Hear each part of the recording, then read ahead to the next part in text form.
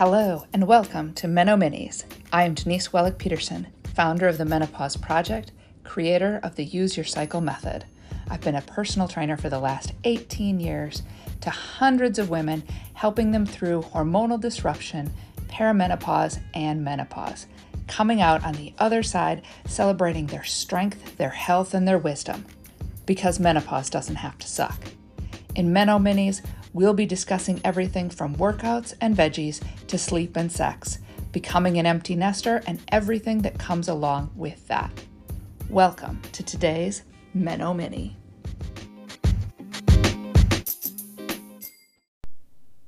Hello, how is everybody doing today? I am so excited you're here. Let's jump right in. But first today, I have a quick disclaimer. Today I'm going to be talking about blood, beliefs, and bodies. A fascinating thing happened to me this morning. And to be honest, up until recently, I'd have been really grossed out. Maybe even disgusted. I inserted a tampon and I got period blood all over my hand.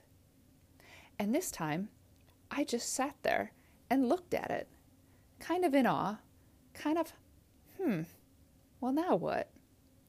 And I flashed back to junior high, and I remember a classmate saying, "It's just a tampon. So many girls are scared to stick their finger up their snatch. I don't get it." Now remember, 13, 14 years old.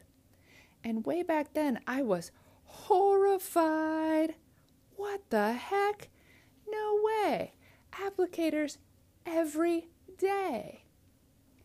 I'm still sitting on the toilet today.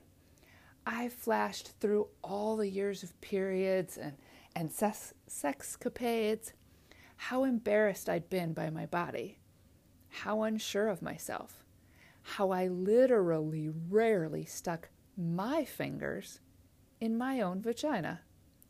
There was that Diva Cup snafu that 1 month. Maybe a lost tampon string or two along the way. But things that I'd stuck in my vagina included tampons with applicators, adult toys, a jade egg with a string, my partner's fingers, my partner's penis, but why not my fingers? Gross! I don't know what's up there. Why? That's none of my business. That's for men. Anybody else sitting here going, "Did she really just say that?" Even as I say that, I think, did I really just say that? Yes, I remember thinking, that's for men. It's part of my body.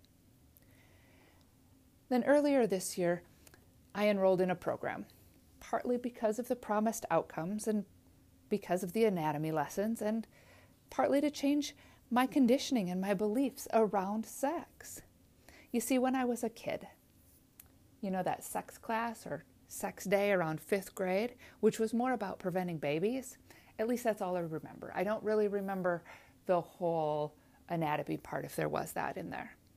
And in my house, we didn't talk about periods beyond that initial talk. Again, around more not getting pregnant. It wasn't dirty and it wasn't normal. It just wasn't discussed. I got married pretty young and just learned, see them air quotes, learned along the way.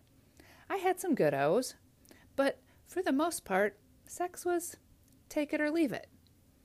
It wasn't until I was divorced that I had some really mind-blowing orgasms that I started to realize I'd maybe been missing out on some of the good stuff.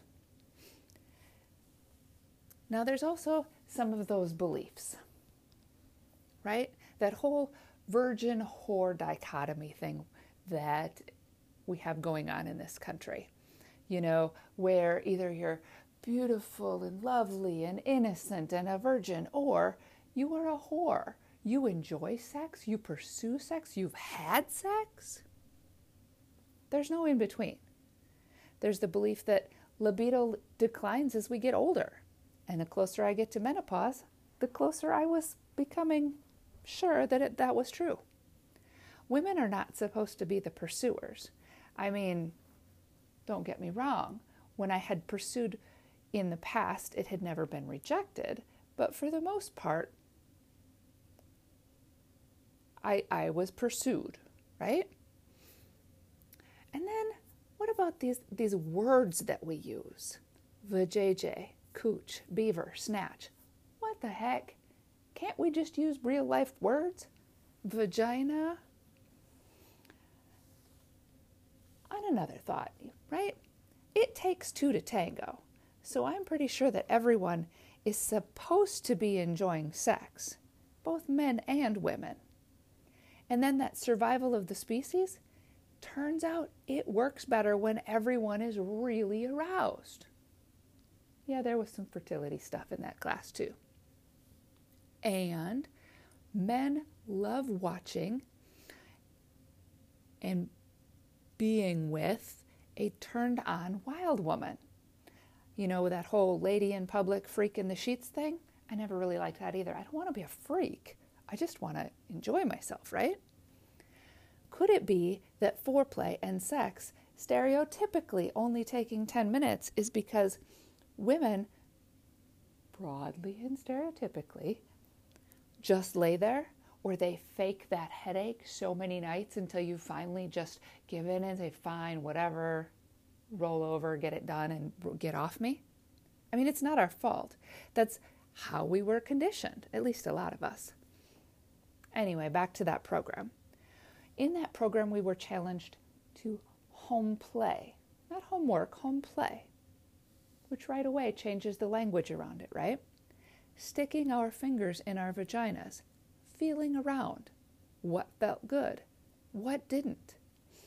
30 days of orgasms, alone or partnered, but 30 days in a row. Toy play. How long can you last before you orgasm? And what is the benefits of that?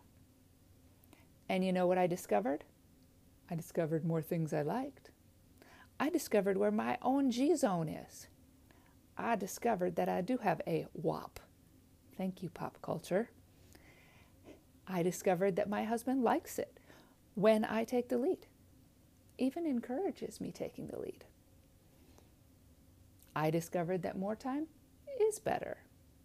I discovered that settling for one orgasm is not happening anymore. That my libido actually isn't that low.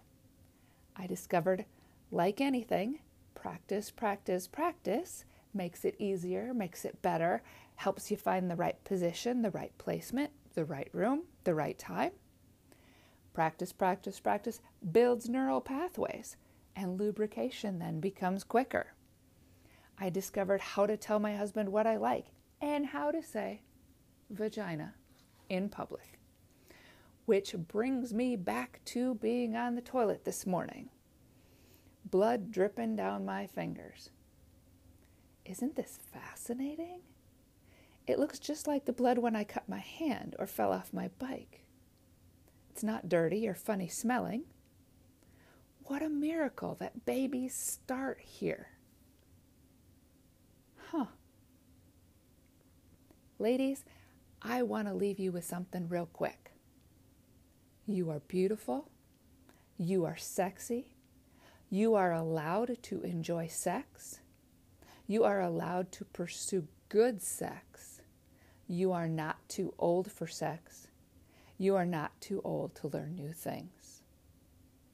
Love you. Until next time.